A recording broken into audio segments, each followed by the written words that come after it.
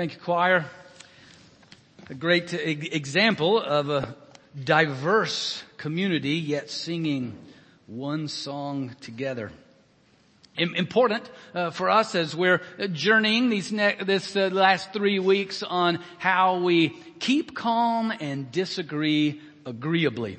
It's not a historical strength of the church to do that.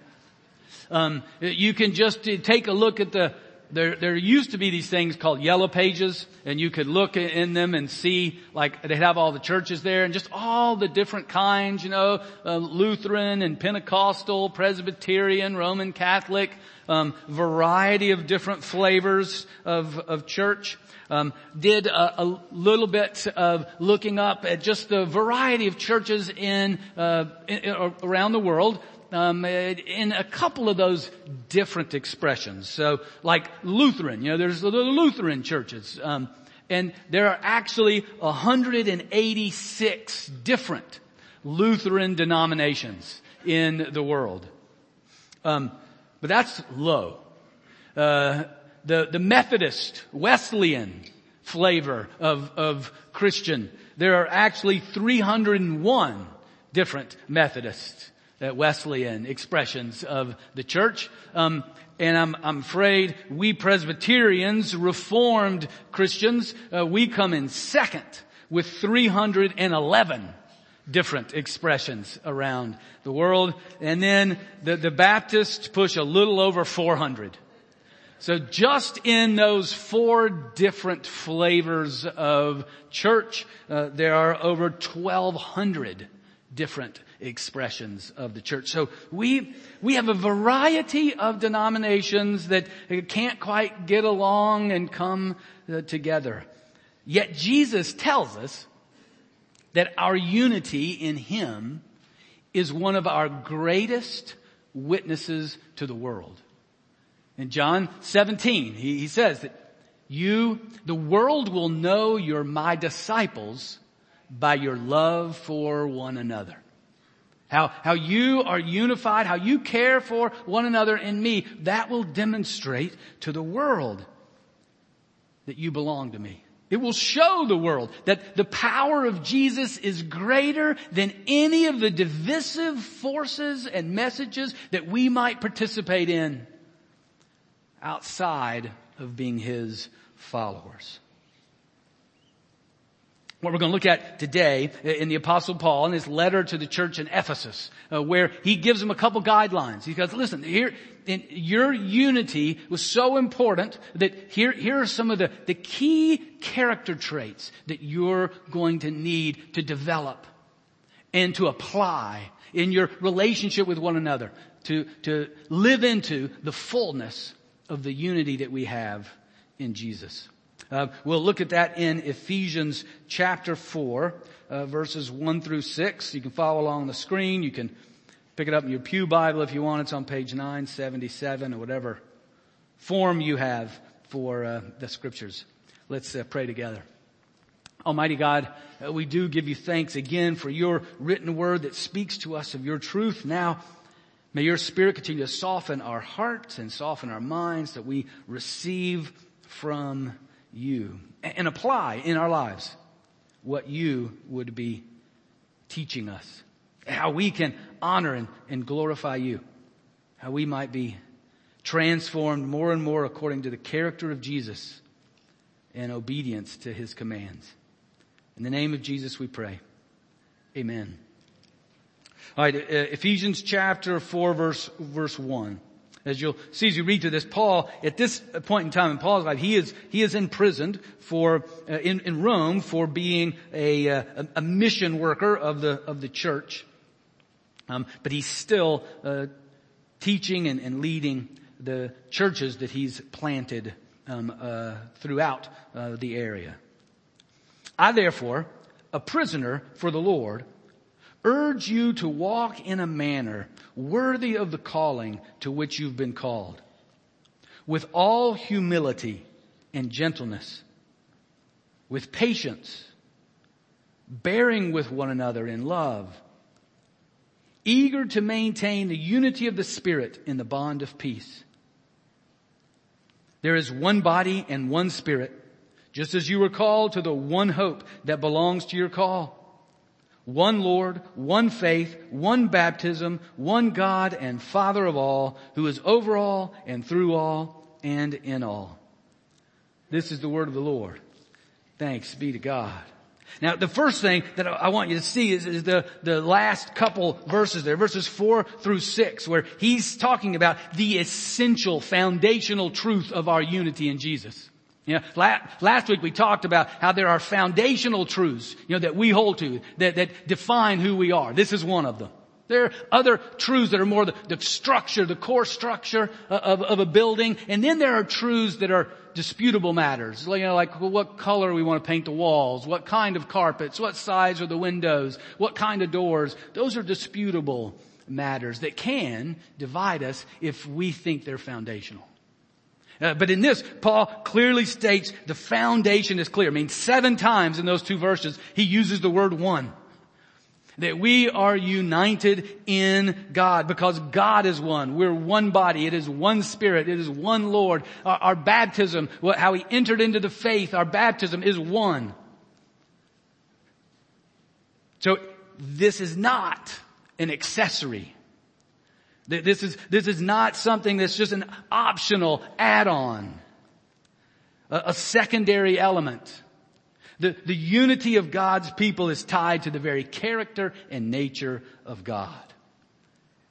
And when Jesus returns, when all is made right, we will all be one, people of every nation, tribe, and tongue gathered at the throne of Jesus.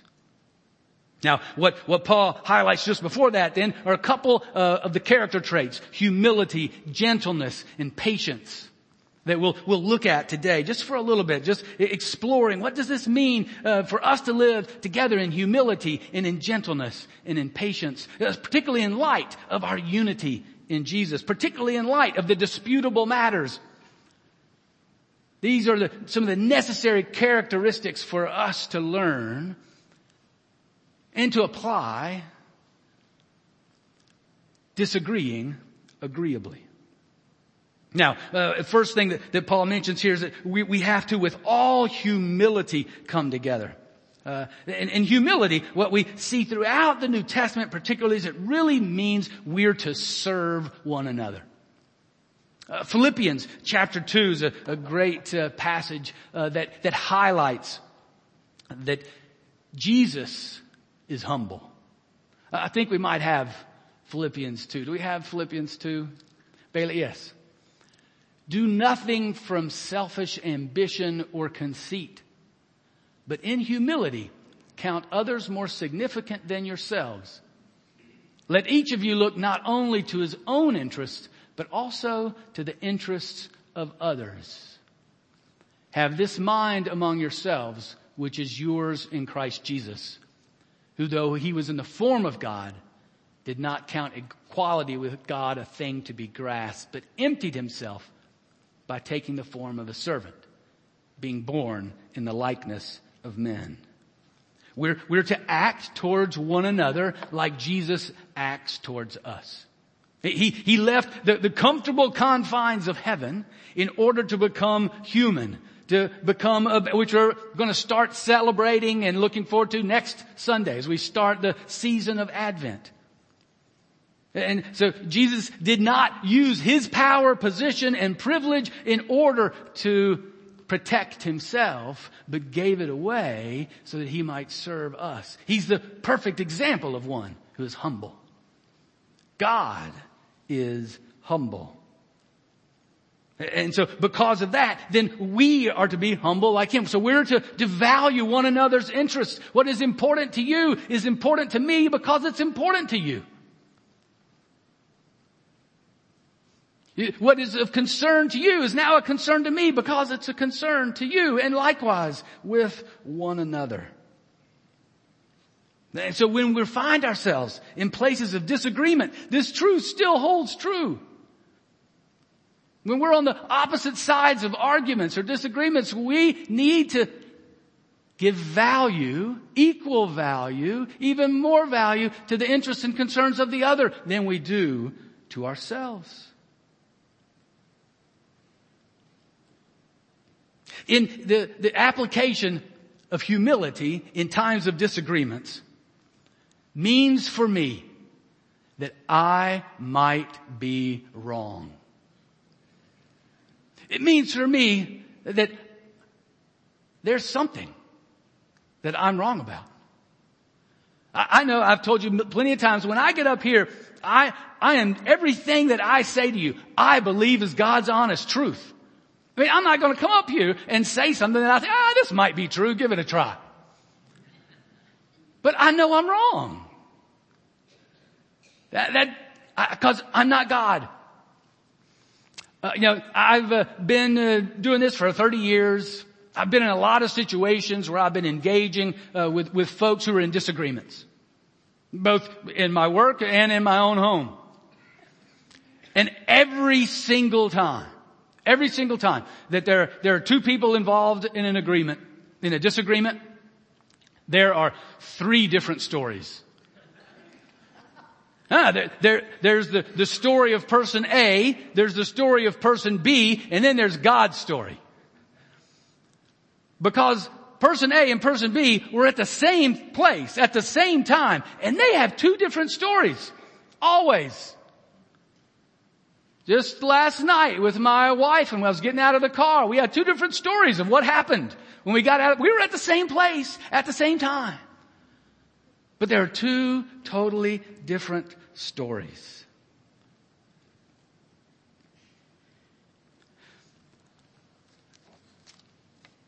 Humility has helped me to see through that experience. It takes God, hundreds of different experiences like that to awaken me to realize that just in those situations, all those situations where I see two people from the same situation having totally different perspectives, that in every time I'm in a disagreement, I'm one of those people.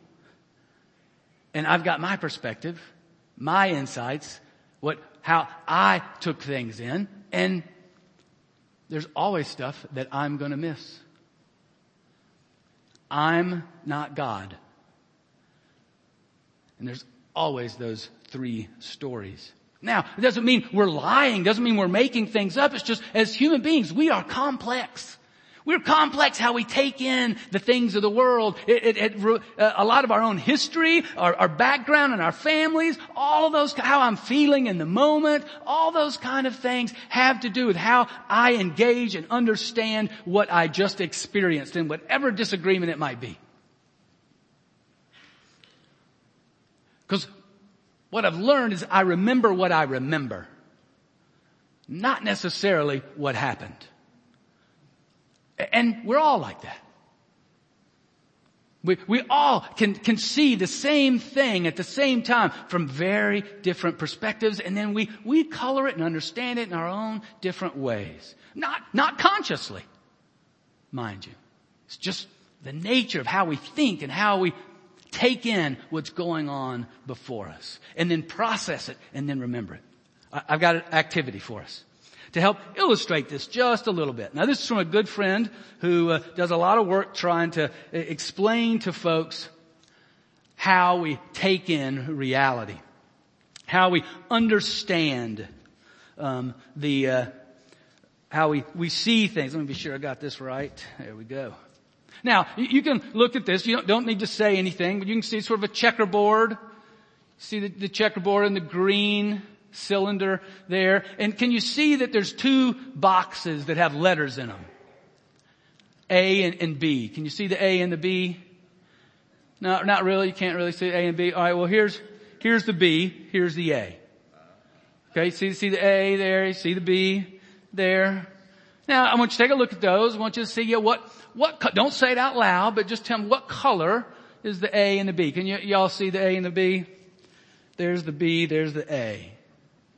See the A, see the B right there. Okay? You see that, Tom? You're not yet. Now you can. Okay. All right. Most of y'all can see it. And are they the same color or different color? Again, don't say it out loud. You might even be able to give it a little bit of a view of what color it might even be, even give it a name as to what color it is. But you see the A and the B there and see what color.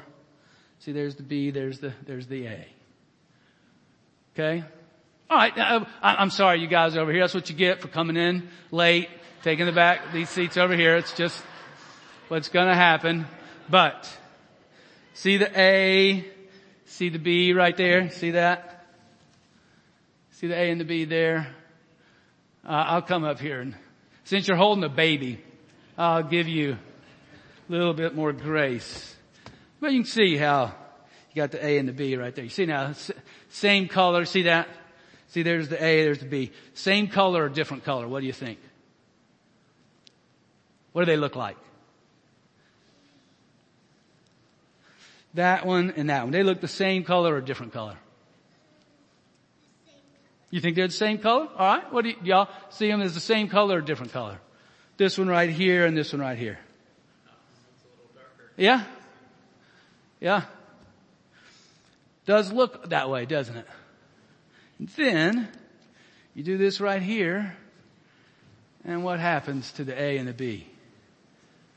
Yeah, they're exactly the same. And this is no trick.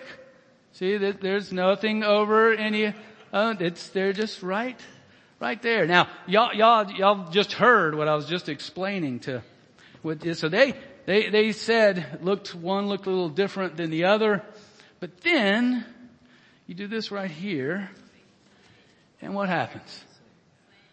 Yeah. Now, like I said, it's not a trick, there's nothing over it. It's, it's pretty wild, isn't it? Yeah. It really is the same, but you see, it's different. All right, now I'm sorry I kept y'all in suspense. You remember, you got the A and the B, this one here and this one here. Those are the two you want to look at and how different they are. Then you put it like that, and what happens? Can't see it. Okay. Yeah. Now, no, you gotta see it. See A and B right there. See? There's A, there's B. And then you do that right there, and you see A and B, and they're exactly the same color. Isn't that? Yeah. I just saved one marriage right there. Just said, maybe your viewpoint does have a place. So y'all saw the different colors. The A and the B right there. You see? That's A, that's B. See that? See how they usually look different to everyone. But then you do this, and they're the same. They actually are the same color. It's just what our brain does, because that green obelisk is there, that cylinder, and it's sort of casting a shadow. Our brain sees that and puts it together and makes one like in the shadow that gives it a different tint as we look at it in this way.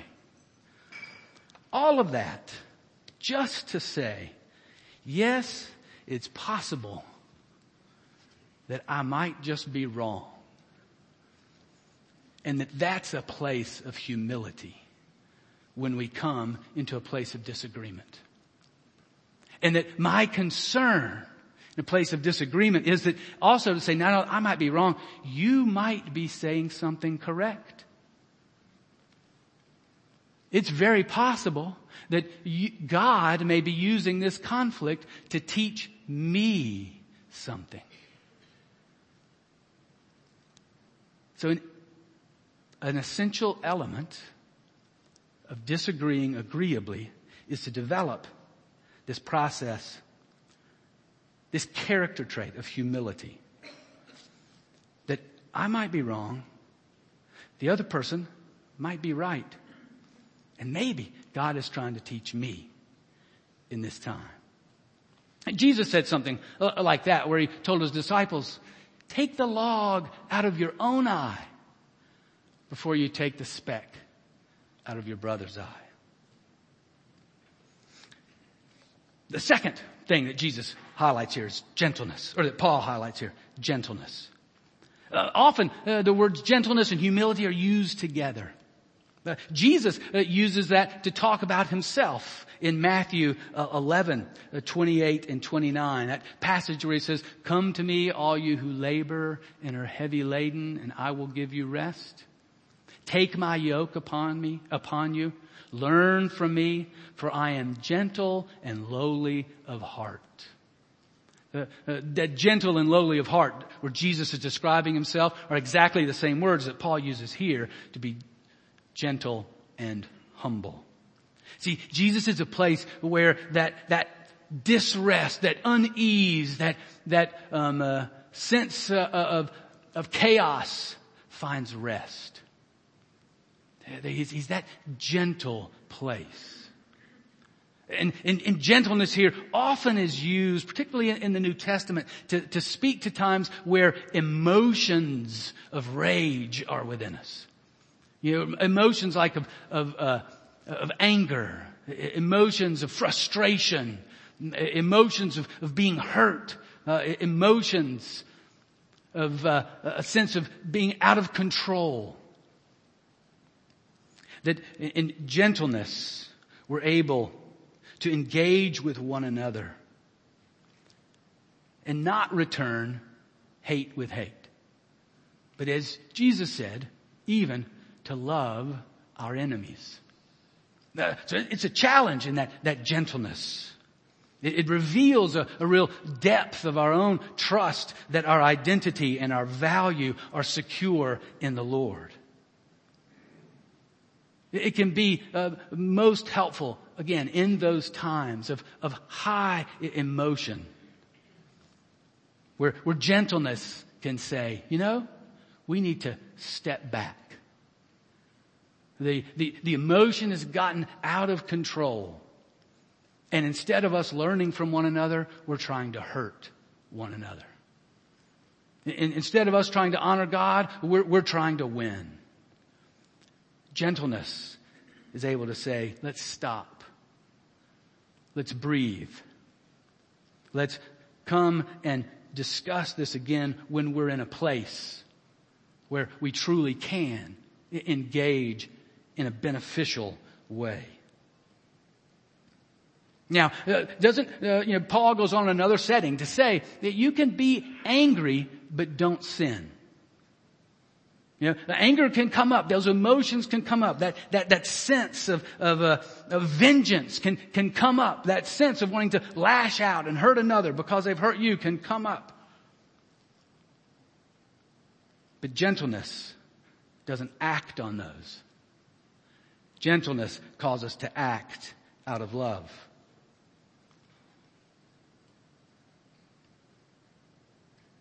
Sometimes that anger is a good sign of something that's been done that is wrong.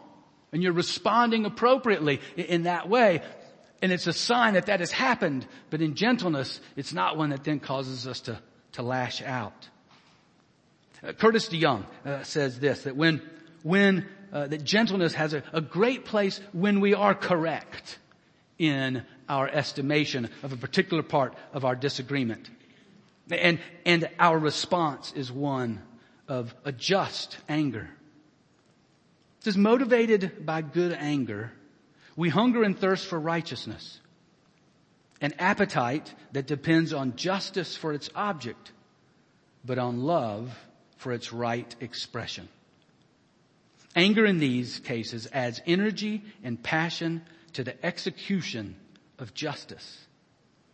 The love that underlies it, however, keeps it in check. For love does not seek to destroy the other, but to set things right. Gentleness keeps love central, even in the midst of anger, injustice, and hurt. I think gentleness in a time of disagreement, this I steal from the folks I mentioned last time in the Winsome Convictions, Molterhoff and Langer. It's better to be a chimp than a rhino. Be a chimp, not a rhino. You think a rhino. Rhinos, they don't see very well, and they're not very gentle in their approach. They're just big and bighorn, big bodies, big legs, and the way they check things out is they just go bash into them. That's what they just go hit it, you know. And let's see, am I bigger than this thing? Can I move this thing? And that's sort of how a rhino works. Whereas a chimpanzee, I think we got a picture of a chimpanzee. Yeah, a chimpanzee, they're sort of like, you put them in a new situation, they're just jumping around, checking it out, smelling it, wearing it, seeing, tasting it. Gentleness feeds an appropriate curiosity in times of disagreement. That we can just go, see, what does this taste like? What does it look like? Let's roll around in it. Let's explore this together. Gentleness leads us to be a chimp and not a rhino. Humility and gentleness. Two of the core things that Paul brings out that are found in the very character of Jesus. That he's at work in us. In our disagreements. When we have these challenges, he's at work in us, forming these character traits that are true of Jesus in his body. So that we're not ultimately concerned with our side winning or their side losing, but with Jesus being honored in our disagreements. May we grow in humility and gentleness to the honor of Jesus. Let's pray. Almighty God, we do give you thanks that Jesus is indeed humble, that he is indeed gentle, and that we are the recipients of his kindness. Thank you for him. Continue during this season of Thanksgiving to remind us of his grace and mercy, that indeed God is filled with steadfast love. Overwhelm us with that truth, Lord. And we offer ourselves to you as your people, that you will continue to develop that in us, in you and me, in our disagreements that we have this week. Lord, bring to mind that you are humble and gentle, and enable us to take a step into applying that same in humility and gentleness in our own disagreements with one another. And Lord, it seems like every week now there's some shooting, just as there was in Colorado Springs last night, and in Charlottesville, Virginia, the University of Virginia last week, and in Idaho. I mean, just continues to go and forward, and we see just and we know in our own hearts too, our own brokenness, Lord, that how easy it is to get triggered, how easy it is to be overwhelmed with emotion.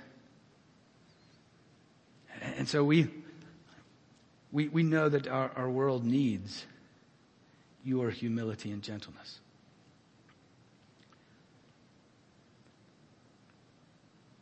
We pray that you will continue to let us be a witness to you, to the world, of your character, particularly in how we treat and engage those with whom we disagree. In the name of Jesus, we pray. Amen.